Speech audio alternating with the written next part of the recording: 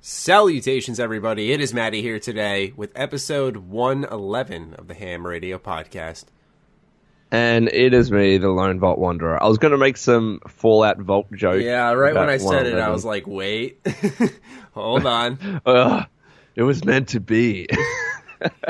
This week we don't have Carrick with us, though. We don't know what happened, to tell the truth. Yeah, we just haven't heard from him. Nah. Something's probably up, because it's obviously not like him for him just to cut out without saying anything. So we hope everything's going well with him. Hopefully we're not overreacting. Yeah. But anyway, for those of you who want to get involved in the podcast, do consider supporting the Patreon to be a guest.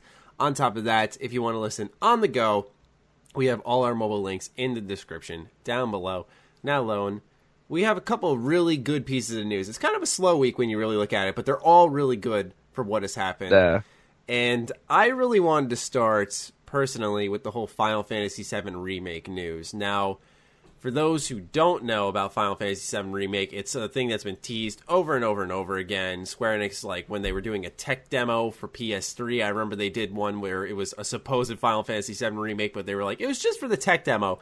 So now they're finally doing it, and people are excited, and they're doing it in an episodic structure, which kind of seems like a blemish in its own right. And now things have gotten even worse in my personal point of view, where we're seeing Square Enix make a change in developers. Everyone thought that Square Enix was developing Final Fantasy VII's remake, and it turns out it was CyberConnect 2. Now, these are the people, and they're not bad developers, but these are the people who made the Naruto Ultimate Ninja Storm games, and they were handling a bulk of the work for this Final Fantasy VII remake. Now, I can't think of many games where outsourcing in general has worked out quite well, but on top of all of that, this is a game that you cannot fuck up. Like, you simply can't fuck this up. There will be no end to the jokes made of Square if they do mess up Final Fantasy VII Remake. So my question is, why were you outsourcing it in the first place? Well, I guess a good question as well is why the need to change? Because if it did change, let's say I don't know, but let's say the developer wasn't doing a good job or there were problems in development, does this change just validate the fact that Square should have brought it in-house in the first place? Mm-hmm. That, and apparently when I was reading it, said, like, Square wanted to keep a closer eye on it. Now I'm like, you didn't want to keep a closer eye on it in the first place? Why? Like, something must have happened. Like, if they're outsourcing it to, I don't know whether this third-party developer has a good track record or not. They do. I mean, people like the Naruto games. I like them just after, like, Ninja Storm 2, they became very repetitive. A lot of fighters fought the same. Yeah. But for them it's make interesting. a Final Fantasy game, I'm not saying it's impossible, because I've learned my lesson when it came to Horizon. I was like, they made Killzone. No way they can make Horizon good. And Horizon was awesome. So it's like, I don't want to fully doubt them. But still, just the idea that they're outsourcing a game that is crucial to get right seems silly. Especially, yeah, I think the biggest thing for me is I don't know how many years it was in development with this other studio, but the fact that it changed, that must. I think that's the biggest part here. It was announced. Why did it change so drastically? Man, when was this game announced? I mean, it's been a while. That's the thing too. Is if they're undergoing a big change in development, I don't know, and it's got to stagnate some of the development too, because I look at Kingdom Hearts 3 as an example. They were going along fine, and then they switched engines, and they were basically redoing or apparently carried over. But I mean, to switch engines mid-development, I think that's a project in its own right. So it's like, why do they take on these projects like a Kingdom Hearts 3, like a Final Fantasy 7, that they have to get right, and they do this stupid shit with it? Especially when you're Square Enix, they have money. They have so much money. They're making a lot of money, actually. Like, yeah. What are you doing? Especially if they think, okay, we're tight on money now, invest in your products, because you have a Marvel license. You're going to make money. If you're not making it now, you're going to down the line. And I'm not saying throw the business away, but it's Final Fantasy. You got to put your money there. That's one of Square Enix's golden franchises, and 15 performed well, so it would only make sense to invest in the remake. I don't get that path of thought. Doesn't seem like... Do we know when it's coming out or not? I've been saying for a while that I think Final Fantasy VII Remake, I think it was announced after Kingdom Hearts 3, but I've been saying for a while that it's going to come before Kingdom Hearts 3. I feel like KH3 is a fucking pipe dream at this point. I'm just waiting for it to be canceled, because, I mean, as excited as I am for that game, I'm a giant Kingdom Hearts fan, all right? Like, ladies and gentlemen, don't think I'm overreacting here. But it's been so fucking long. Like, I almost don't care. But at the same token, they've been releasing so many remakes for the game that it's like, okay, they're clearly working on something to keep fans interested along the way. But I was saying that Final Fantasy VII would come out next year.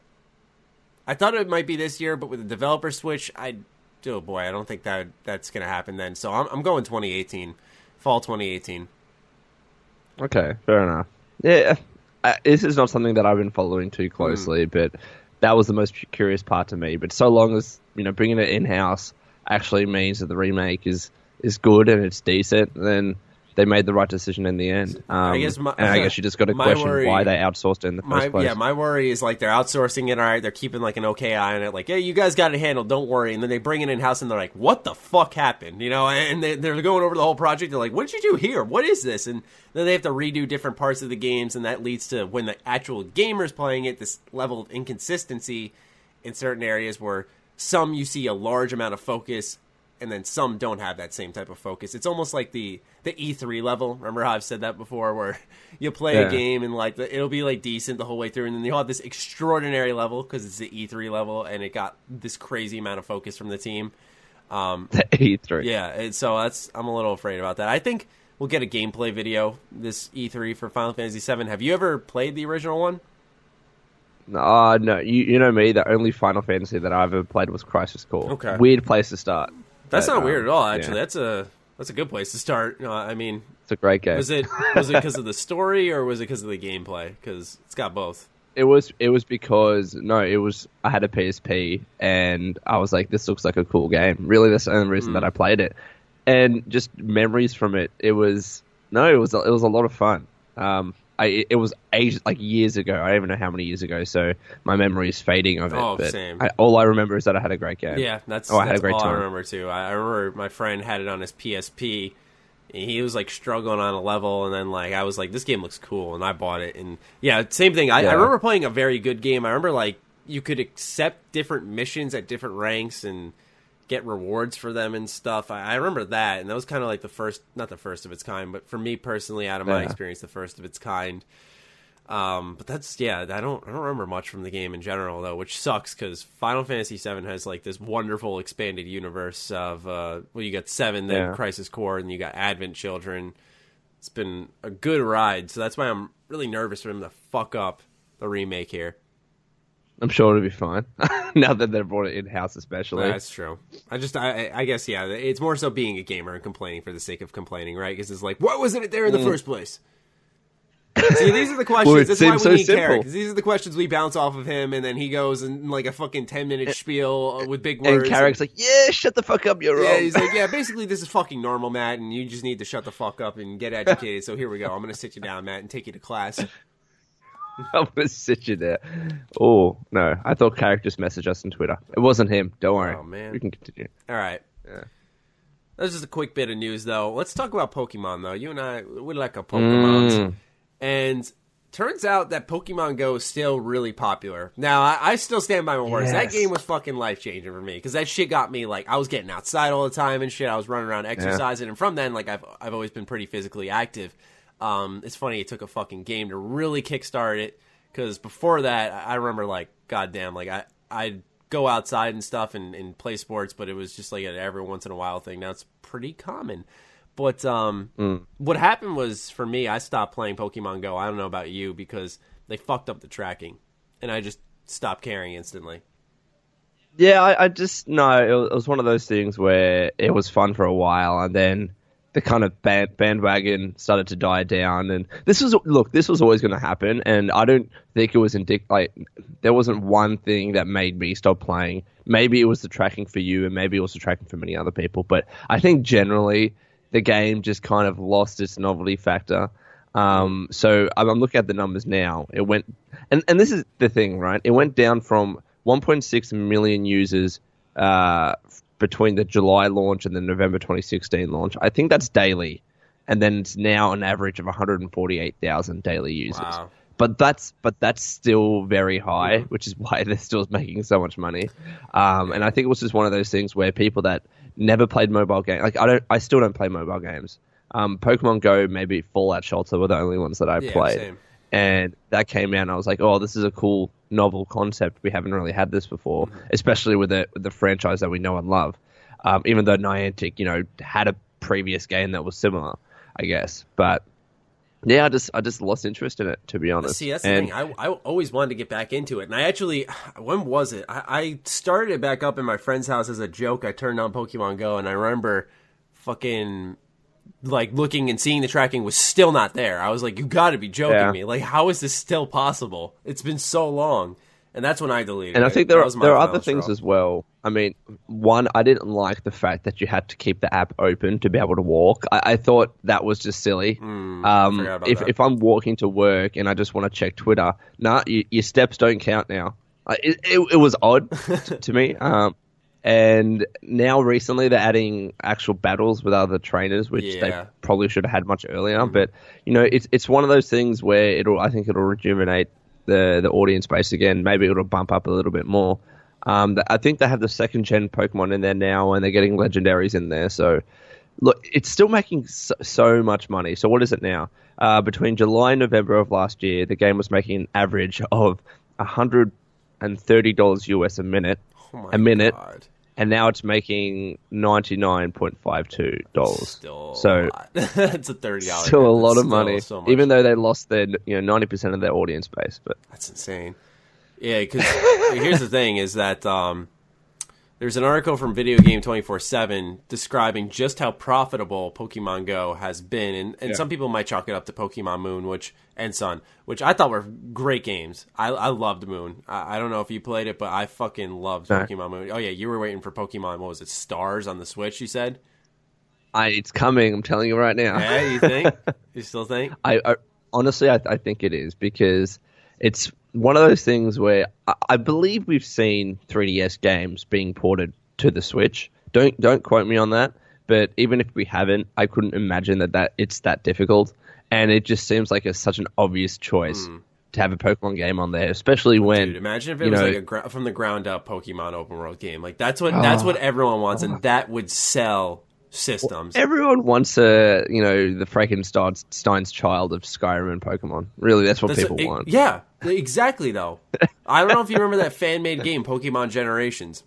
It was literally no. I only played it when it was in its early phases. I don't know what it's like now. But you'd run around as your trainer, and when you threw down your Pokemon, like a little arena itself would form, and you'd fight in an action combat system.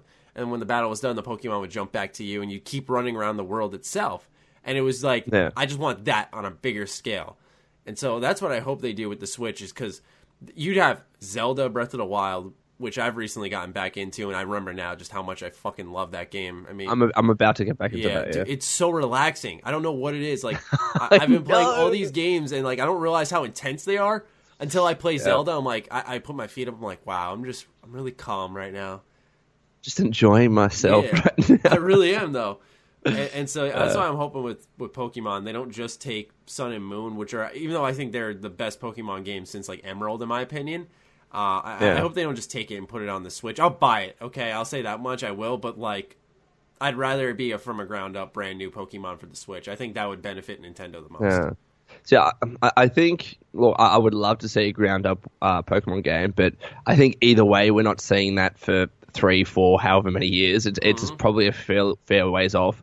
And if in the meantime, to build up, yeah. But if in the meantime they can say, you know what, we can actually port with relative ease. I know I'm oversimplifying, but we can get Pokemon Stars, which is Sun and Moon, onto the Switch, and at least give us something to play until then. And it seems as well that I don't know whether Virtual Console is coming later this year, but it's definitely going to be there in 2018 because of the whole online system. But then we have Virtual Console. We have a relatively new Pokemon game. We're loving life, man. Yeah. And we're set. So, for the profits of each financial year, which ended February 28th of, it says the fiscal year for 2013 for Pokemon profit was $16.6 million. For 2014, it was $10.6 million. 2015, 18.4. Wait for it. 2016, 5.6. 2017, $143.3 million. That's insane. Yeah, and mind you that X and Y came out in 2014, and they performed pretty well. So you have 10 million that year in a year a Pokemon game launched. That's why people are saying, like, it's not just Sun and Moon. Yeah, they contributed. Yes, they're good games. But that's just how much Pokemon Go made in that one span of time. That's insane. Yeah, I was about to say. That's like, really I took crazy. a second when I saw that. I was like, they went from 5.6, dude, Pokemon's dead. It's over for us. And then next time they're like 143.30 mil. And they're like, yep, we're back on top, boys. But you know what it is? Like, at the time when there were a lot of active Pokemon Go players, you need to, like, I think everyone needs to understand that most of those players weren't buying shit. I mean, and I think that was the beauty of Pokemon Go. It was a game that you actually did not need to buy anything. You could play with relative ease without spending a single dollar. And I think that's why most people probably didn't spend much, or if they did, it wasn't that much anyways. But there was always going to be a hardcore audience. I think the term they called the sharks or the whales. It's something like that, where it's a small amount of people that play a mobile game, but they'll spend the most amount of money. And you're always going to have that with Pokemon Go. And my assumption is that a lot of those players that spent the most money still haven't moved on. So they're still there spending, the same amount of money as they did before, which is why I don't think, we've seen such a huge drop off in revenue as we have seen with player base, because a lot of those players that dropped off probably weren't spending money anyway. Yeah, no, that's true. That's a good point. And that shows just how dedicated the fan base is. I mean, it's easier. I look at Overwatch, although I spent $60 obviously to buy the game. It's easier to give a developer your money when they're constantly providing new, updated, free content. So whenever they drop a new patch, whether it was the new Pokemon or I don't know what else they've added, the PvP you said's coming, it's easier to hop on, feel like, okay, let me just rejuvenate my supplies. Let me buy some $5 here. It's just $5. But then millions of people across, or hundreds of thousands of people will say, more accurately, across the world will say, oh, it's just $5. And the same thing happens with like Overwatch. Oh, it's just $10. I'll just buy $10 worth of loot boxes. A million players do that, and you see Blizzard just counting the dollar signs, So yeah, and it's funny when players in that position are like, oh, $10, it's nothing. But then, like, when a AAA game, for instance, is $10 overpriced, quote unquote, people lose their shit. Yeah. It's funny how perspectives can change so drastically. $50, not $60. Well, recently, right, there was a lot of discussion about Street Fighter 2 on the Switch, about how it was too expensive, or overpriced. How much is it? And I think it's $30 US. Is it just Street Fighter 2? Right. Is there something special about that game? Because, like, I don't know why they're specifically remaking that one. I've never been into Street Fighter, personally. Well, Street Fighter 2 is, like, the Street Fighter game that just kicked everything off. It's probably the most recognized Street Fighter game, I'd say. And so what it was, I think it was in the Xbox 360, they had a remastered version of it. It was called The Ultimate Challengers, I believe, or something like that. And then essentially they've ported both the classic visual style and that upgraded version to the Switch. And they've added 2 new characters, but the 2 new characters are just Ken and Ryu, just kind of palette swapped with similar moves to Akuma. But people are saying it's a little bit too expensive.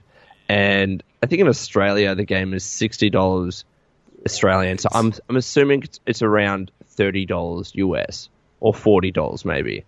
I can't remember the specific amount right now. Keep going.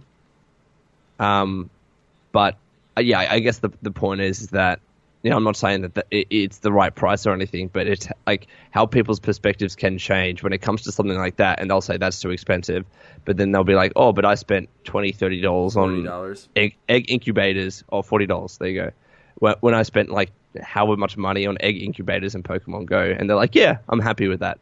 So it's just interested, when you get your player base invested in a game, those amounts that you're spending.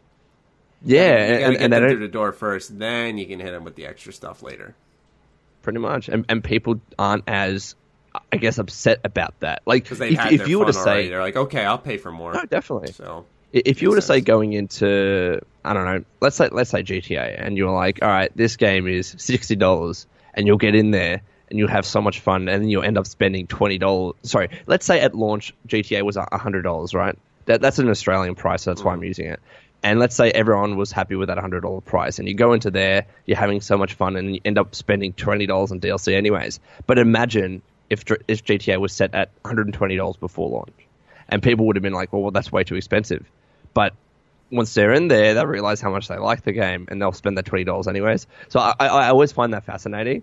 And yeah, I guess it's kind of the beauty of mobile games, and that can be priced so low or set, essentially at free or nothing, but still be able to extract a good amount of money from players. Mm-hmm.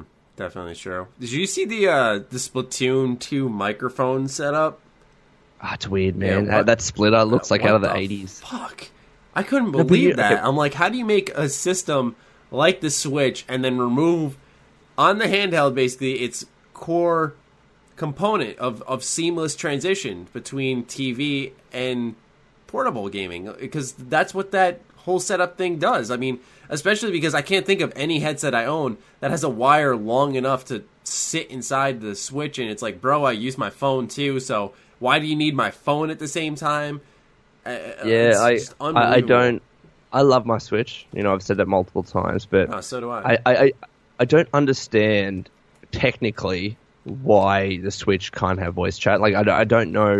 I never understood why there has to be a separate app for it. Mm-hmm. Like, when you dock the system, it's just like any other console. And I'm just trying to think, because I'm not a developer, why it's not actually possible. Or if it is, why they're choosing to go with a separate app that is free anyways. I know PS3 didn't have that. That's the thing, is it just becomes a hassle where, like, now when let's say Switch gets to that level of constantly being in the third-party loop, whenever it's a multiplayer game, I'm not touching the Switch because I don't want to play multiplayer games on that, because it's a hassle to go on now Discord or Skype just to talk to my friends through that game where, I can get it on PS4, hop in a party, boom, good to go. It's all right there. Well, what my thinking is that, I think they said in the past that Netflix, for instance, was coming to the Switch, and it's just going to be like another app on there. My thinking is that this app itself will actually come to the Switch itself and not just be on the phone. That's my belief behind it. Especially when you're releasing a game like Splatoon 2. Like, that game can catch on. That game's fun enough to have some legs. And you can't play it without people talking to each other. You can't. Exactly. So, well, I guess you could, but it's not. That and ARMS. Ideal. Like, that'd be funny as hell to go into like a private match lobby with a friend, go in a party, and play some Even ARMS. Mario Kart. Yeah, that too. Maybe, that's the thing. That's 3 so games with pretty heavy multiplayer mechanics.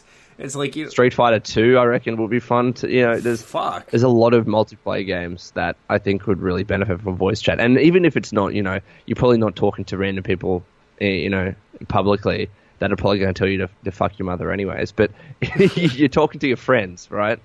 That you'd probably want to speak to, and not, as you said, have to go through Discord. Like, I was playing Mario Kart against Nova, and we were talking via Discord, and I'm just like, something's not right here. Yeah, because then you gotta either mute your game, because then it'll come through your microphone, or your friend just has to deal with the game audio coming through your mic, and then you hear his game audio come through the mic, and it's just a clusterfuck. Where if it's just a simple headset thing, then you're good to go. It's a hassle. I honestly think they'll add it, though. I can't imagine that, because right now the software on the Switch, even though there's not that much of it, it's still really, really good, and like the layout of the Switch is nice, the menus, all of that, the UI, it's pretty solid. I can't imagine that the engineers at Nintendo can't implement a voice chat. I don't know, though. But like, what made them sit down, look at that setup, and go, "Yep, we'll do that." I don't know. Like, I don't know. Not even just, it'd be better is if you hooked it up to the app on your phone and there was a Bluetooth between your phone and the Nintendo Switch. So that the wire doesn't have to be Switch doesn't have Bluetooth, does it? Probably not. I'm just thinking outside the box, so that it would be good if the Switch had some type of wireless connection or something to your phone, so that I could sit back with my phone in my pocket or whatever with my headset on my head, and then the Switch is its own console attached to its dock, or maybe it's on the go, whatever way you want to play. It's just, it seems not practical to me to have this set up for the headset that way. I think it'll be resolved eventually. And if it's not, then I'm wrong. But I think it's like a lot of features like that, and then the Virtual Console. I don't know whether it's because they pushed out the Switch a little bit too early. Like, to be honest, because they're selling so well, they probably gave it out at the exact right time. True. Some people might argue that they could have done that at any time and they still would have sold well. But I think before the Switch came out, it was much more of a risk factor. We didn't know that the Switch was going to be doing so well, and now it's Nintendo's fastest selling console. So maybe they had to get it out at that time. Maybe they did some data research and they did surveys to see when the best time it was, to release their console. Maybe in between major releases between other publishers, and they needed to get it out before Scorpio came out, things like that. So maybe they just said, you know what, we need to get it out now. And even though it doesn't have all these other features, we'll add them in later. Because we intend the Switch to be like a really long-term console. So, even if people are still buying it 1-2 years down the track. That is, though. It is. No, it was a huge risk. Yeah, it's like between PS4 Pro, PS4, and the Xbox Scorpio, and Nintendo did technically launch at just the right time. My question, though, is will they have... That's another thing. This E3 needs to be so big for them, because now you already got the Scorpio, which is going to make some serious noise at E3, and Switch is going to have to keep up some way. Did you see Andrew Reiner's tweet about how he saw Sony's lineup of games being released or being announced at E3, and he said, out of any publisher, it's the best. I'm not surprised. And no, it doesn't surprise me as well. Dude, but because he sent that tweet with such confidence. God of War, Spider-Man, Death Stranding. What else is there from them? Well, have a look at his tweet, right? So Andrew Reiner, who, if anyone doesn't know, he works at Game Informer still. Yeah, I thought he moved on. So he's the exec editor at Game Informer. His tweet was, Sony's lineup of E3 games may be the best I've seen from a publisher at the show. The list is just wow. So he's speaking pretty confident. Yeah, and Andrew usually is pretty reserved. Reserved, exactly. That's what I was going to say, yeah. So what didn't he... Because I saw a tweet with all the games listed. Didn't he have that to follow up? Did he? I'm pretty sure. Here we go. Yeah, so... Days Gone, Death Stranding. Well, that's not coming out for 4 years, so why does that count? Detroit Dreams, Gran Turismo, God of Detroit. Holy shit. Yeah. Knack 2, Spider-Man, The Last of Us 2, Uncharted. But to be fair, though, these games are... Like, a lot of these games were already revealed last year, so I don't think it's going to have the same impact, but the quality and the quantity that they have, that's insane. Yeah, that's so many great games. I was saying that, it's clear 2017, PlayStation's going to dominate exclusives. Would you agree with that? Because, a couple of people somehow tried to disagree with me on that, and I'm like, I don't see that PlayStation was going to have the best exclusives. Yeah, this year. Without a doubt. Yeah, a couple of people were arguing me on that. I was like, how is that... What games are you playing? Because all that Xbox has had this year is Halo Wars 2, I think. And it's and I've been I've owned an Xbox console and now I just game on the PC. But it's kind of like the console that you have. It's not fanboyism, but you still want to see it do well. Yeah. When that's the only console you have. And I've said for so long, dude, look at all the amazing exclusive PlayStation's getting. There's no question that they have the better exclusives, which is why you've seen Microsoft go down the, all right, we need to get backwards compatibility. We need to get, it's going to work out in their favor, because what's going to happen is you're going to have that Game Pass, you're going to have that backwards compatibility, and when they start rolling out those exclusives and you start having heads turn to your console, especially when it's the Xbox Scorpio now, if done right, you're going to have a feature-complete system upon launch, along with all these great services offered, and it's going to look... And I mean, I'm simplifying it too, where I'm saying, you just got to roll out these big exclusives. Well, they got to come out soon too. They got to actually be intriguing, that type of stuff. And it's not like they can say at any one time, all right, let's do some exclusives. Yeah. The turnaround is 4 years.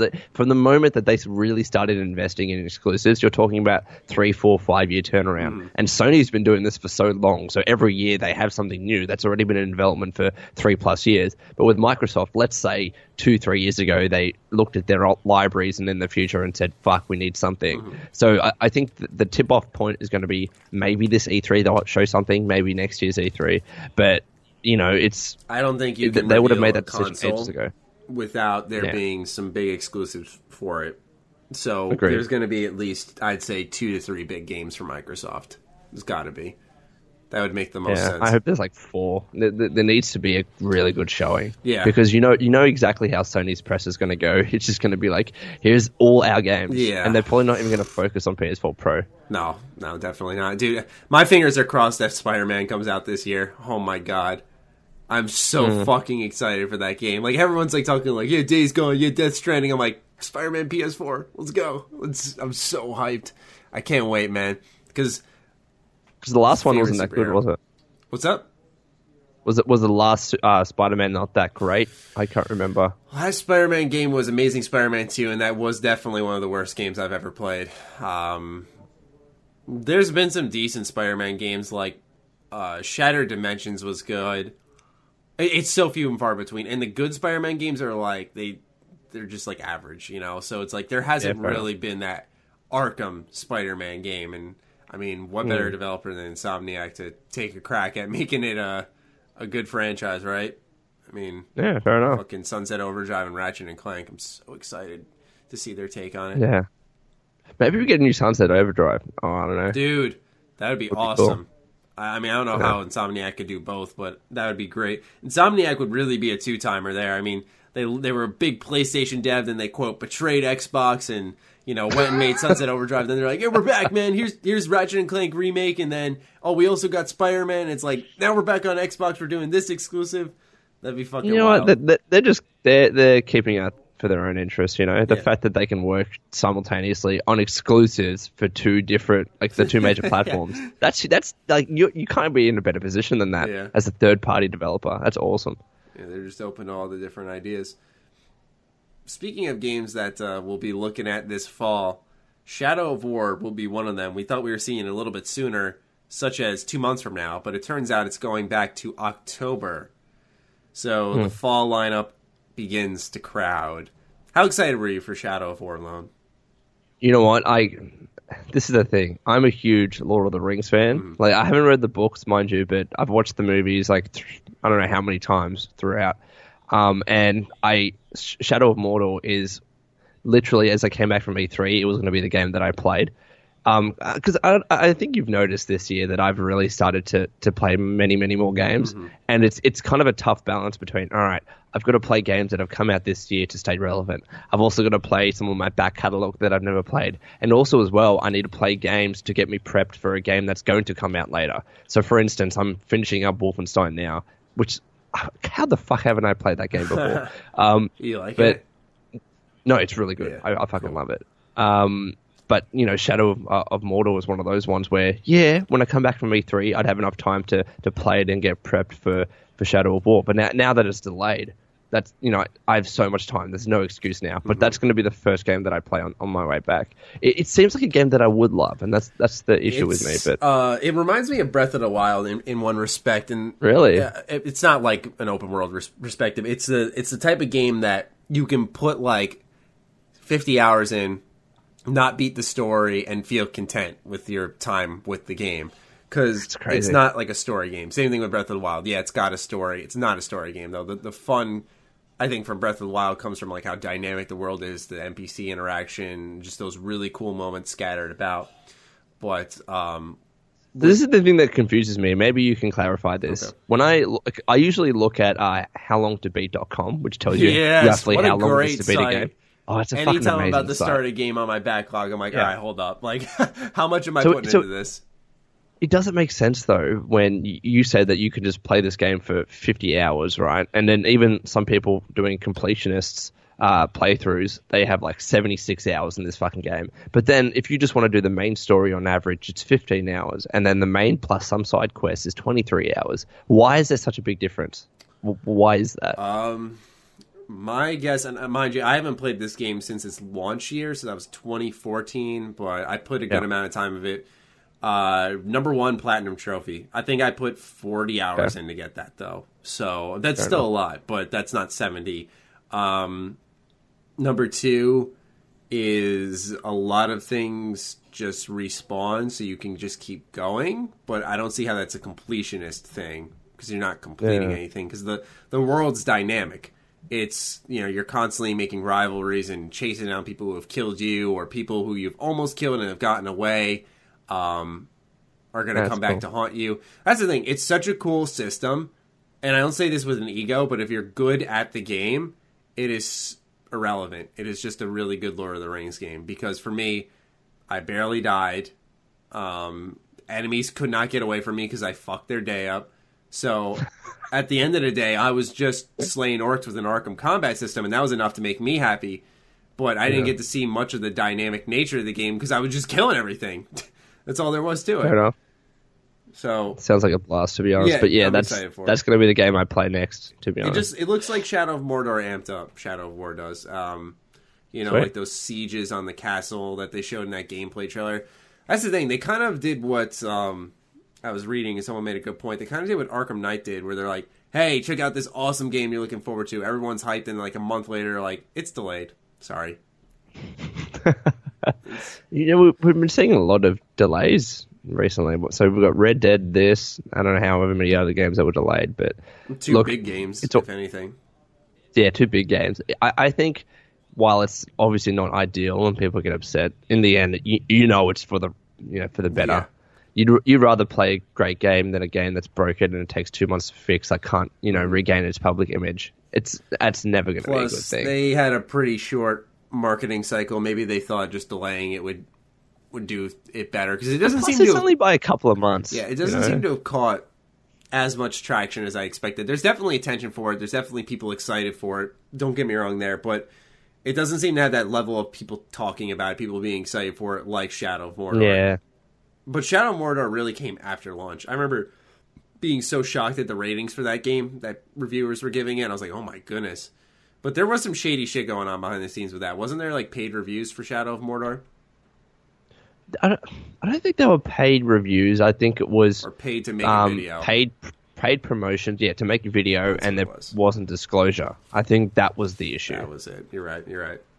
Yeah, I think it was... I remember it was PewDiePie that had one... Well, at least PewDiePie was named, but there were probably others too. Of course he was. Yeah, of course he was, because that's all they want. Yeah, but I'm still excited for the game. But I can't get crazy hype for it. I don't know. There's a lot of other games that have my attention right now, and Shadow of War just looks... So people are asking me, I don't know why, I don't look like a Shadow of Mordor type of YouTuber, but they were like, why aren't you covering this? I'm like, it looks like the same fucking game. Like, it just looks like a bigger, you're fighting dragons and shit, but I'm not saying it's a shortcoming, but it's just like, I don't know. Yeah, it might not be a bad thing. I mean, that could be exactly what the game needs. If the first one was good, why fix what's not broken? Yeah, it's not going to be anything crazy new, anything that really changes it for me. Like, I guarantee when the game comes out, I'll just be like, yeah, this was fun. It was a good game, but like, I'm not going to shit my pants like a lot of people, I feel. Yeah, fair enough. Talking about E3, delays, leaks, Bethesda Game Studios apparently, emphasis on apparently, take this information with a grain of salt, had a little E3 leak. Now, this came through a 4chan post. Now, 4chan is a host to a lot of leaks, both fake and real. You never really know until the deal is done. Some things said on this leak were pretty accurate to speculation, but some things he said stood out that have not been speculated about before. So allow me to bring up the information, because we really haven't had any leaks about Bethesda Game Studios in ages, but Bethesda's E3 conference in general. Unlike last year, some buffoons fucked up that E3 for them, but besides that, I'll read the initial Reddit post. I'm a leaker at Bethesda, and I wanted to lay out their plans for the future for you guys and give you some E3 leaks. Firstly, I'm speaking only about Bethesda Game Studios here, not the publisher. There will be a few announcements at E3. One is a major title from Bethesda themselves as well. Two major announcements are Fallout 4 VR and Starfield. They're working on Skyrim VR as well, but they aren't sure if they are going to show it yet, since they don't want to take the light away from Fallout 4 VR or Starfield. On the Starfield, the game has been in conceptual stages since around Fallout 3's release. It went into pre-production officially, very low-tier pre-production after Skyrim's release. After Fallout 4's release, it went into full pre-production, and after all the DLC was out, they sped it into full development. The game is going to be a sci-fi open-world RPG in typical Bethesda first-person fashion. It's going to feature 5 to 10 races. There's still some debate on what should and shouldn't go in, and takes place in the Fallout universe, just so far in the future and far away from Earth that it'll only be mentioned in hints. No, wait, get this. This is part of an ongoing, planned, interconnected universe of every Bethesda franchise. They gave hints of this by implying the Brotherhood of Steel created Nirnroot in Fallout 4. They're getting a little wacky with the lore and using Elder Scrolls Time Wounds to justify lore inconsistencies. Basically, Fallout is the beginning of the timeline, Starfield is the middle, and Elder Scrolls is far future. The game will feature space travel and hub worlds as well as RNG worlds. It's meant to be a test into more sandboxy / Minecraft-ish AAA thing, but with Bethesda gameplay and still actual design worlds and quests. They have another fantasy game of a famous franchise in the works, Game of Thrones, and pre-productions of Elder Scrolls 6 and conceptual for Elder Scrolls 7, which is Todd's magnum opus. So that's the initial post. I'd like to get your hot take on this right off the bat. What are you feeling right now? Well, one, that is bullshit, because two, when you were describing the whole Elder Scrolls is in the past and then Fallout and Starfield's the future. No, Fallout's in the past. Elder Scrolls is the future. How about that? Okay. I was like, I swear Shoddy Cast did a video on this. Like, why does this sound fucking familiar? And I have this feeling that whoever's doing this leaking watched that Shoddy Cast video and just decided to repurpose it. Honestly, like that's what I'm feeling right now. If you go on a Shoddy Cast, I know which one you're talking about. I forgot. They talked about like the Nirnroot you find in Fallout 4 and how there are links. Like he made an actual legitimate case to connect the two franchises. And I have a feeling that it's getting too samey to that. Because, I don't think there's going to be some sort of BGS cinematic universe that everything is interconnected. Okay, let's be real for a sec. I know people love their precious Fallout, their precious Elder Scrolls. It would be kind of cool, though. Especially if the new IP took place between them both. On paper, yes. I think it would be cool, but then you're going to have like lore enthusiasts thinking, this is probably the worst thing they could have done for the lore of these franchises. Keep them separate. I think it would be cool, again, on paper. And then Bethesda can always blame the time wounds. Nah, it's bullshit. Nah, I reckon this is fake. I mean, I wouldn't blame him. He's got a lot of information. That's the fucking thing. It's kind of wild. He said that Starfield's coming out this year. The HBO game's coming out, or rather, the Game of Thrones game is coming out 2020. Elder Scrolls 6 2023. Fallout Project 2025, and Elder Scrolls 7 in 2030. It'd be 13 years from now, so I'd be 10. I'd be 34 at that point. Holy shit. Starfield's definitely not coming out this year. You don't think so? I'm almost... No way, dude. Dude, like, Fallout 4 came out in late 2015. It hasn't even been 2 years. I think there's going to be an announcement or a tease of some kind. Not just because I want it, but it could be an announcement, but we're talking about release. Yeah, we're talking release. I could see it being 2018, but I wouldn't be shocked with how much they've expanded at 2017. I wouldn't be. I'd be excited. What else? We got... There's a secret partnership between HBO and Bethesda to work on a Game of Thrones game. It'll be the next AAA game after Starfield. If you're asking about Elder Scrolls 6 or 7, Elder Scrolls 6 is planned to take place in Akavir. It's going to have Bethesda's biggest design open world yet. Will feature an upgraded and highly advanced version of the settlement system from Fallout 4. Basically, the plot is you're a prisoner sent on an Imperial colonial ship to the continent of Akavir. The reason the settlement mode will be a thing, but even bigger, is because you're going to be building colonies on said continent. The game will feature 4 new races, but they're not sure if they want to include them all as playable. One of the races is human, the other is the first Asian race in the franchise and is based off the Japanese. The second race is a humanoid monkey race. Third is debated by the team to be either a humanoid snake race or a parasite race, and the fourth race is a humanoid tiger race. The reason why Todd's Elder Scrolls 6 the reason why Elder Scrolls 6 is Todd's magnum opus is because he wants 7 to take place in the entire continent of Tamriel with current technology. He doesn't want to try and build it because he wants the game to be fully destructible, a return to the roots in advanced RPG mechanics, yet still have more of the action-y combat, and wants to make it the size of the world to be more accurate to canon, which none of the games post-Daggerfall have done. If you want to know more about what the story is going to be, there's some debate but the team is leaning towards the Dwemer have been preparing for an invasion of Tamriel in a pocket dimension, and the game's gimmick, other than taking place in all of Tamriel and advanced customization, will be the inclusion of flintlock pistols, blunderbusses, etc., and steampunk elements because of the Dwemer. Sound palpable? Do you think this is real, Matty? No, I think I think there's true elements to it. That anyone could have speculated that anyone about. could speculate about. But here's the thing: is no one's even talking about Elder Scrolls 7. That's the thing, and he's giving interesting ideas to it. That's the only reason why I'm No, I think this is a great conversation starter. Yeah, but yeah, all the stuff about excluding the Game of Thrones talk. All the other stuff is pretty much stuff that any Bethesda fan that follows them even loosely would be able to speculate about and make a somewhat, I guess, realistic-looking prediction or something, or leak. But, I don't know, a Game of Thrones game with Bethesda, that'd probably be the right choice. But is that really happening?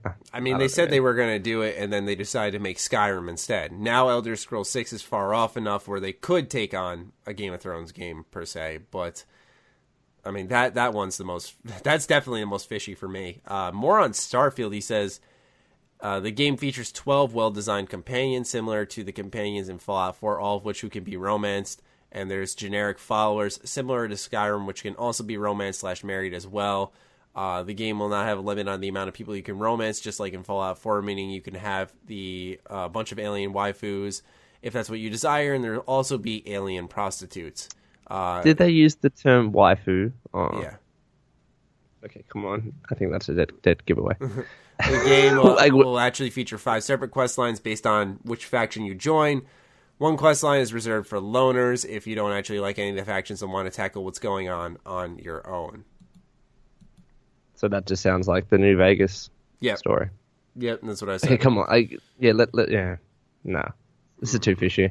And look, it could be wrong, but unless BGS come out and announce a Game of Thrones partnership, the rest of this is just BS. It could have some elements of truth, but again, any regular Bethesda fan could do that. Yeah, no, I agree. It's just something worth discussing, I guess, just because we haven't had any type of E3 quote leak.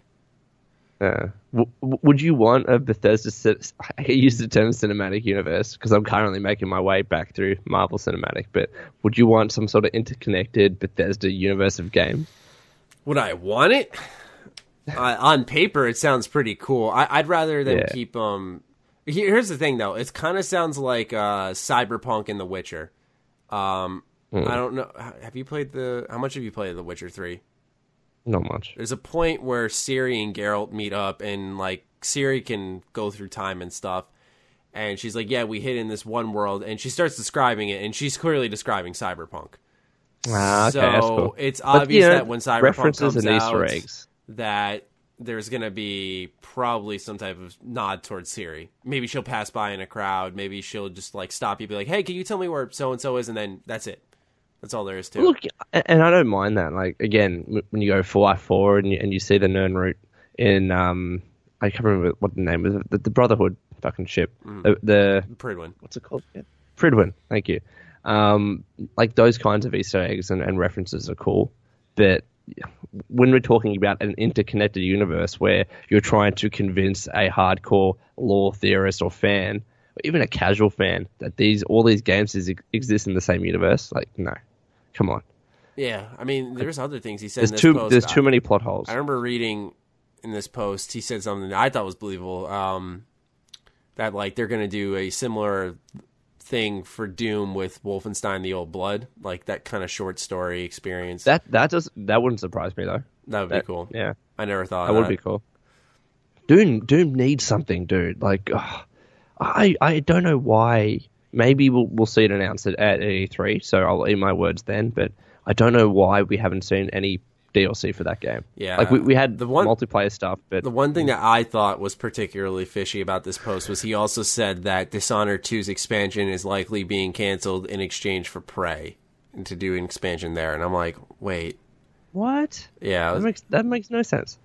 But that's the thing is, dude, it's been 7 months since Dishonored 2. I mean, you know, is it a little too late for an expansion? Dishonored 2 would benefit from one of those short story things. Imagine if they just did that for all their games. That'd be kind of cool. Yeah. Cool little I'm just trying to think of, I don't know if Google's going to be able to help me here. When Dishonored 1's DLC, like the actual story DLC eventually came out. But no, this is not going to be helpful. Anyways. Yeah. They said they're going to set Elder Scrolls 6 in Akavir because then you could put the VI from Akavir in, not because, but he's saying like for marketing purposes, you could also put like, you know, the VI and then like it would say Akavir and then all the words except the VI or letters would fade out and it would just say Elder Scrolls 6. Kind of genius. I think that would be cool. No, this is a very clever, interesting post, to be honest. Like what he's actually saying or what she's actually saying. Again, on paper, sounds really, really cool.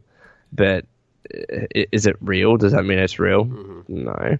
Like, there are definitely elements in this post that I'd like to see. There's no proof to this at all. It's just kind of, like you said, I think you described it best. It's a conversation starter.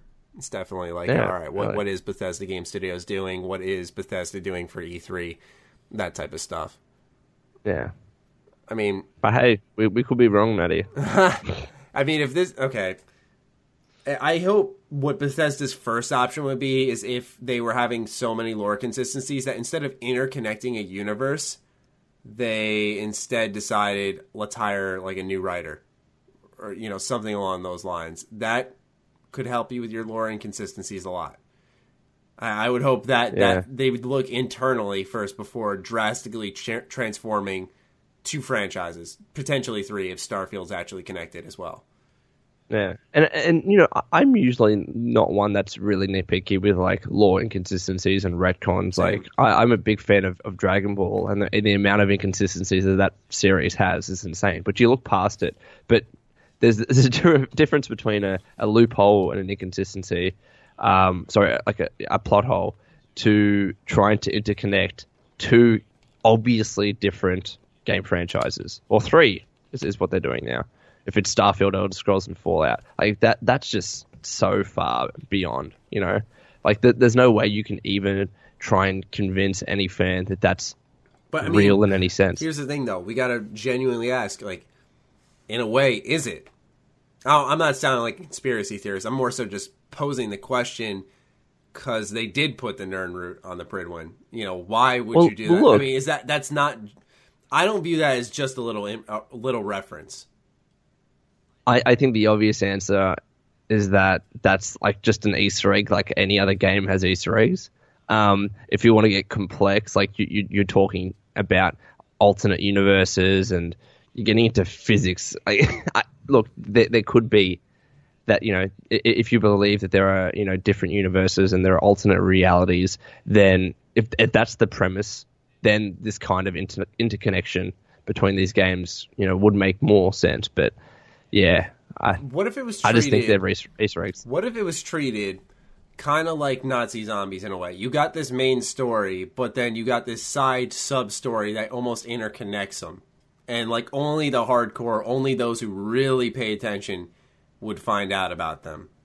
You know what I'm talking about? Yeah, I know what you mean. With that at all? Just kind of a fan thing? I think it'll be cool. Again, like these are all things that sound really cool on paper. Mm-hmm. I'm just wondering about the execution. Oh yeah, I can already promise you. Yeah, most people will be like, "Fuck that." But I'm just thinking, rather not most people. I'd say most hardcore fans of either Fallout or Elder Scrolls would be like, "No, keep them out," because they play those games for certain reasons, and it might taint why they like a certain series. It's just, it's cool to think about if they were all actually connected. No. Honestly, though, I don't think there's, like, so long as they don't try and come out so explicitly with, like, a Starfield game that's meant to be connected to Elder Scrolls and Fallout, so long as they don't do that, then I have no issues with, like, small little Easter eggs and references here and there that gives, like, hardcore theorists just enough information to kind of make their own interconnected theory of how all these worlds are created. That's fine. I mean, that encourages fan discussion and, you know, conspiracy theorist boards and stuff like that. So I don't mind that at all. And there are so many games that do that effectively that will actually not address any plot holes or address those inconsistencies just to let fans speculate. You know what I mean? I can't remember what the recent example in that regard was, but games do that all the time. And if fans are having fun with it, that just benefits the publisher and developer. And I just thought of one other thing is that Tidux, that industry insider who does leaks, did say there is a space game coming 2017. I asked him again. I was like, "Is this still current information?" He said, "Yeah, like this is still happening." And so you reckon it is Starfield? I'd imagine. I can't guarantee that. I'd imagine. Now that doesn't confirm that. Oh, Starfield is going to be this interconnected universe game. I kind of doubt that. But was he referring to Prey? No, he said fall 2017. I don't know, man. He was not referring to Prey. I can't imagine BGS has another game come out this year. Maybe because they have expanded, maybe because they have the Montreal studio, that realistically they can release a game 2 full years after Fallout 4 instead of 3 or 4 like they usually did. Didn't they say they want to get more out? I don't remember what interview it was, but didn't they say like we want to start having a consistent presence? Because they didn't want that whole Fallout 4 thing like pre-launch or pre-reveal even, where like fans are crawling down their throat, announce Fallout 4, announce Fallout 4, announce Fallout 4, and constantly bugging them, built up way too much hype because they were quiet for way too long. Do they want to maybe remain consistent where even if they're reviewing the game a little early, they obviously, or Todd rather, said, I want to do it as close to the game's launch as possible. But that means he doesn't have the full call. That usually means that probably the upper part of Bethesda and ZeniMax probably makes the call on when these games get revealed because they're like, okay, this is a new IP. Maybe we got to market this a little bit more. Yeah. Look, I could really see a reveal at E3 and have it like a year in build up. I don't think like a new IP is going to be able to do the exact same thing that Fallout 4 did because people weren't clamoring for that. For people are never going to be clamoring for a new IP as they did with a pre-established franchise like Fallout. Yeah. It's I don't know. It's interesting to think about. I don't know if it was the case though that we get to E3 and Starfield is announced and it says it's coming in fall of this year and it's a space game. Would that make you change your mind on everything else it's said by this leaker, quote unquote? What do you mean? Would it change my mind? Like, would I believe the rest of it's true? It depends on, okay, like, if they're going to reveal the game, it's obviously going to have a gameplay demo, and if what they show is a lot of what he mentioned, then yeah, I'd be like, okay, there's some truth to this. We'll eat our words, yeah.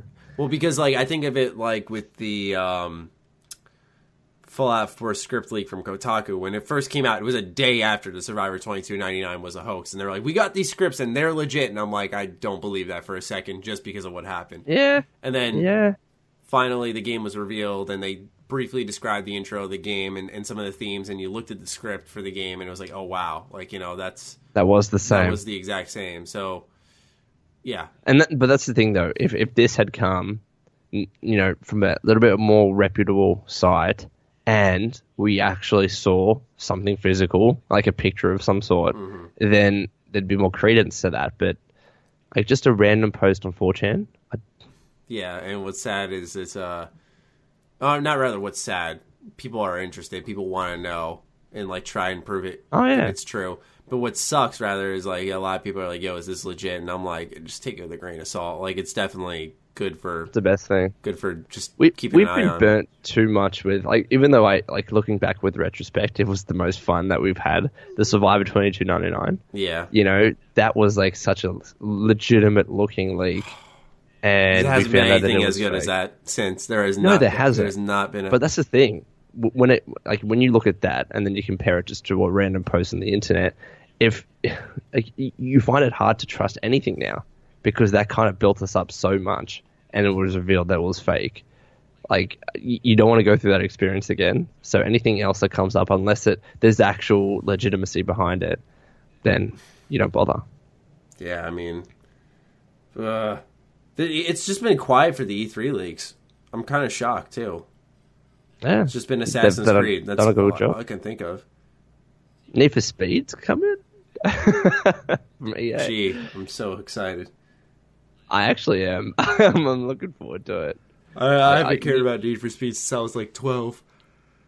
You know me, like there was one period in my life when I just played racing games, like Need for Speed Underground, man, Most Wanted. Those games were my shit. So I think I played Most Wanted on my PSP. I think is that the one? Of course you did. Yeah, yeah, of course I did. Inferior version. Yeah, I would play. Yeah, I would sacrifice my enjoyment of the title because I had to play on the go. Trademark. That's great. They should make a new console that allows you to play games on the go. Yeah, it would be pretty fucking dope. Like, let me play on my TV when I'm not on the go. It'd be sick. I don't know why we didn't talk about this when we were going on about Nintendo and Pokemon and stuff, but we'll toss it in now that Nintendo has a brand new online pass. System. Yeah, that was kind of stupid. Usually we got those smooth transitions. We screwed up there. It's $20 a year starting in 2018. It'll give a classic game selection, online play, and then voice chat and lobbies are coming in 2018 as well. So do you reckon, this is what I'm most curious about, that Nintendo, because initially this online system was you get access to a free game every month, and then I believe, I don't know, maybe this was speculated, but the access to that game would be revoked by the end of that month, and then you get a new game. Do you think that this all changed because Nintendo saw what Microsoft was doing at Game Pass and said, hey, that's so much better? Yeah. You reckon? Absolutely. Yeah. I completely think so. I made a video about it. I was like, yo, like Game Pass is going to be an industry changer because Origin could have been, but it's limited to EA games. When you do it on a broader scale with Game Pass, you see right there. Look at Nintendo's online thing. You're kind of right, Matty. What's EA's their Vault? Yeah, something? And it's excellent. I'm subscribed to that as well, and it gives me access to all their games. I got which is, Battlefront. Yeah, it shows that this is not a novel idea. Yeah, I got obviously you had Netflix, but this already happened in the game space, just not on a big scale. Yeah, and so I had Battlefront. Like I remember, I was like, man, I kind of miss Dragon Age Origins, and I was just thinking about it. And as I'm scrolling down the vault, there it is. There's so many games like from the past and current that are on the vault. And what's excellent about it is that if you're a subscribed member of that, and I hope that the Xbox Game Pass takes this idea, is that you get 10 hours of access to a title, and then if you buy it, you get it at a discounted price. And I'd love to see Xbox take the exclusives they have, make them a part of the Game Pass where I get 10 hours with the title, or maybe, because if it's like Gears of War, 10 hours I can beat the game. So maybe like 3-4 hours, something along those lines. And then let me buy it at a discounted price if I enjoy it. I think they should do that. Well, Xbox does that, doesn't it? I thought they do. Like, if you play a game on Game Pass, you get it discounted if you want to buy it. Yeah, you do that. But I'm saying, I thought those were games that were already part of Game Pass. Isn't it? I don't know. I'm talking like brand new launches for Xbox exclusive games. We'll say Sea of Thieves, for example. Like, you get it for $52 now. You get a decent discount for it, and you get like 3 hours of access beforehand to decide if you want to play it. And continue. Well, kind of like, this is no, but I can't say that because Steam's refund system isn't meant to be used as a demo system. Yeah. So it's not really the same. Yeah, I feel you. But I definitely think like Nintendo saw this, was like, that's a great idea, especially because for Nintendo, some people buy the classic games. Yeah, they do make money off of that, but they probably don't make an absurd amount of money where it would just be beneficial for them to nostalgia bait people. Be like, yo, we got Super Mario 3 here. We got the old Donkey Kong games, and you'll have access to that vault, and it'll continue to grow. Because they have tons of NES games and SNES games to fucking dig through. It's an excellent idea, and they don't lose anything on it. No, and I'm curious about it to see how this works with Virtual Console. Like, what this does, obviously, is confirm that Virtual Console will be there in some shape or form. Mm-hmm. Is it going to be called Virtual Console? Will all the games that are on Virtual Console be accessible through this kind of Game Pass system? And if they bring GameCube to the Virtual Console, not to interrupt you, will that be included that was a rumor, wasn't it? Or that was actually confirmed? That was a rumor that you told me about, that it was GameCube that's right. might become a part of it, and then I just thought, as you were talking about it, I was like, what if I'm part of that classic game collection like Metroid Prime? That would be awesome.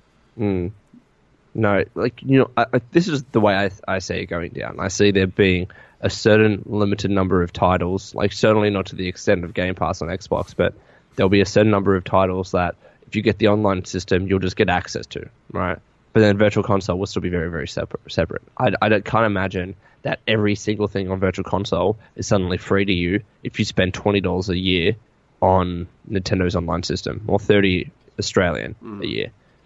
I can't imagine that, because they'd make more, and people might complain this is price gouging or whatever, but they'd simply make so much more money if they were to even adopt more of an Xbox stance, where they were to say, all right, if you play this game, you can buy it at a discounted price, but we still need to keep some games off of that, because you look at Xbox's Game Pass, there's a lot of games, but there's not everything that there. There's still a lot of games that aren't part of that you can still buy on the Xbox Online store. So I think that's how Virtual Console is going to operate.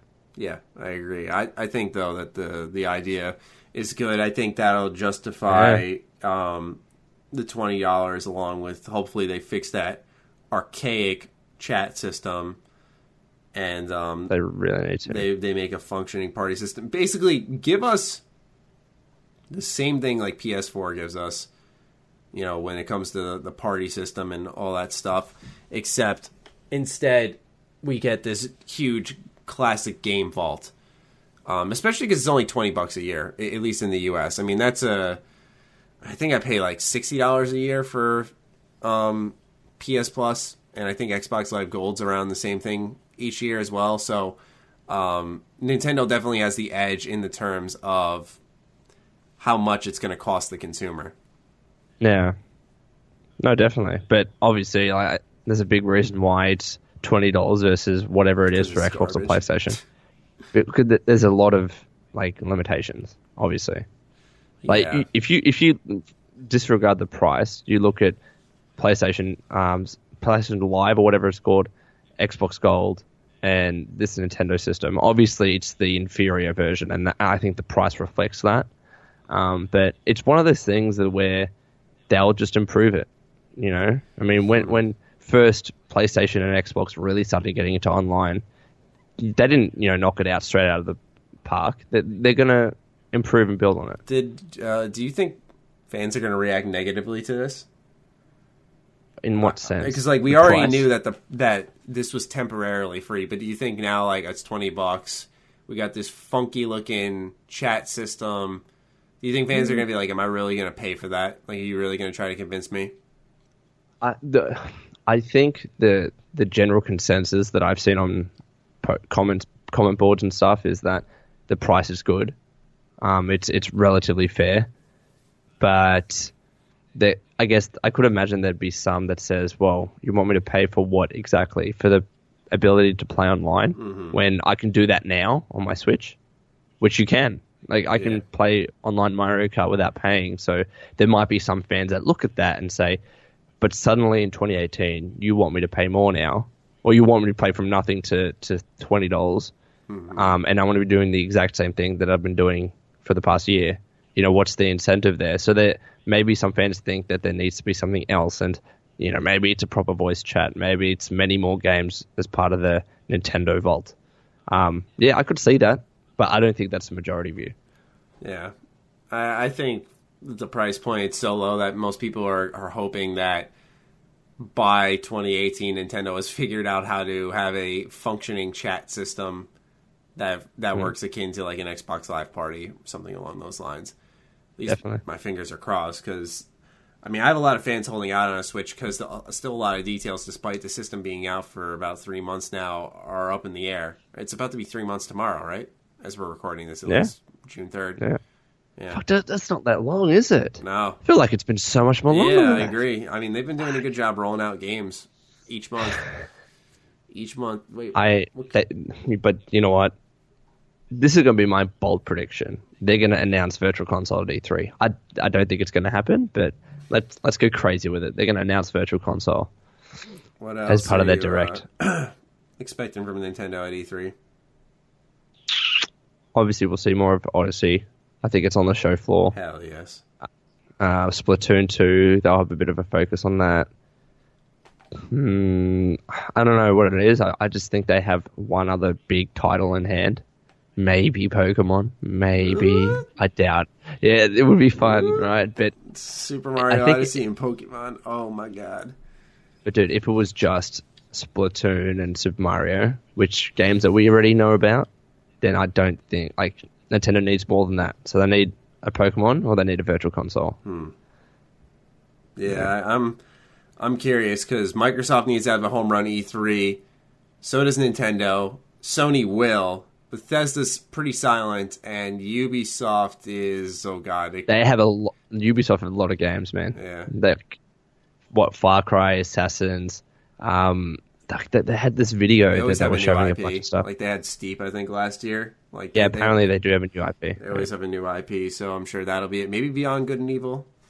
Did you watch their teaser video where they kind of have a bunch of things cut out? I think that indicates they'll have a new IP. Or also wasn't there that Watch Dogs 2 Easter egg about a new IP? There was a side quest. You hack into someone's house or something, and it's like a game developer, and there's a game trailer in there, and it's a Ubisoft game trailer inside. Oh no, the game. That yeah. And so I bet that game is the new IP. That'd be interesting. Okay. But you know what I really like about the Ubisoft press conference? I think they're having the developers do the presenting, which is awesome. I think you should at least try and find the best. More of that woman. What was her Aisha name? Taylor. Yeah. Which I didn't really care who she was, but I think when you're having someone talk about a game, I think it's always best to have the most well-spoken developer there. Yeah. Because they're going to know the game better than anyone else. I think that in any circumstance, when if there's a movie being shown, for instance, and someone's presenting about it, I'd rather have someone that's worked on the movie than just knows loosely about it. Yeah. So I agree. I mean, that's definitely a good sign too. Is Assassin's Creed, did I read it was getting delayed until 2018 apparently? Apparently it is releasing in 2018, yeah. So that and fucking Far Cry. That's not a so surprise. what are them set up to be delayed again already? Everything. That's a fact. That's a fact. They literally put both of them in fucking early 2018. I'm like, yeah, so one of them's getting delayed because you're not going to release two of your juggernauts on top of each other. That's weird though. Then what is Ubisoft going to do in 2017? I don't know, to be honest. I don't know. Maybe. No, I think the rumors were that Assassin's Creed's going 2018, but maybe they could surprise us in saying it's coming later this year. And then delay it in August. Maybe. Just watch.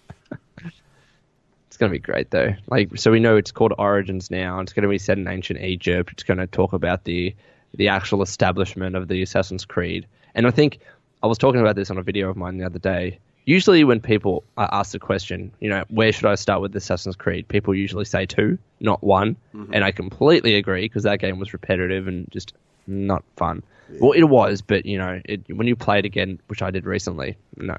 Yeah. But if Origins, because it is talking about the foundation story of the Assassins, and it's fun, that game could become the game that you need to play first, and then number 2. Because as far as I know, there hasn't really been an Assassin's Creed game that has talked about how the actual Assassin's Creed started. You kind of just put into this creed, and you kind of get hints here and there as to how it began, but we never really knew. And I think this is going to be great potential. Yeah, I think they realized the story kind of went off track with Desmond or whatever his name is and all that shit. Yeah. So I think, creating just the new origin story is pretty necessary. And then maybe going forward from there if the game does well. I'm sure that's their plan. No. And I think, after they've had those Assassin's Creed games that, were kind of glitchy and didn't work out too well, this could be effectively the reboot of Assassin's Creed. You probably wouldn't call it that, but maybe Ubisoft is viewing it that way. It's called Origins, in both name and also plot. This game is really going back to the roots, effectively. So, yeah, well, that is all the news we have. Is there anything else you'd like to toss in there? No, I'm getting so excited for E3. Yeah. Cannot wait. It's just crawling up, and I'm sure we'll hear more leaks and rumors as time goes on. I wouldn't be surprised if over next week That's when we're going to hear shit. Because then after that, it's E3 next weekend, right? Mm-hmm. And should be good. Hoping to get Shinobi on. I'll message him and ask. Fingers crossed. Yep. All right. Well, Lone, thank you for your time. Carrick? You're welcome. Yeah, Carrick. Thank you for joining. He actually messaged us on Twitter. Oh, he really? He's like, yeah, he said, sorry guys, had a bit of a small issue with the power. Okay. And it just popped back up. So he had a power issue. Okay. All right. No so problem. the hashtag for this podcast is power issue. Hashtag power issue. Why power power outage. issue? Yeah, I was going Could to it say be power power outage. outage? Hashtag power outage. I Because love he this. said issue, that's fine. I love this hashtag thing because it's so rewarding to see how many people listen at the end and just seeing what they think about the ridiculous hashtag we've come up with. But you guys have to remember, tag Carrick, hashtag power outage, to see what he says. Just be like, what the fuck? What's wrong with everyone? Were you talking about me, bro? Anyway, we hope you guys enjoyed this episode. Lone, thank you again for your time. And we will catch you in next week's episode. Peace. Say goodbye to your credit card rewards. Greedy corporate mega stores, led by Walmart and Target, are pushing for a law in Congress to take away your hard-earned cash back and travel points to line their pockets. The Durbin-Marshall credit card bill would enact harmful credit card routing mandates that would end credit card rewards as we know it. If you love your credit card rewards, tell your lawmakers, hands off my rewards. Tell them to oppose the Durbin-Marshall credit card bill.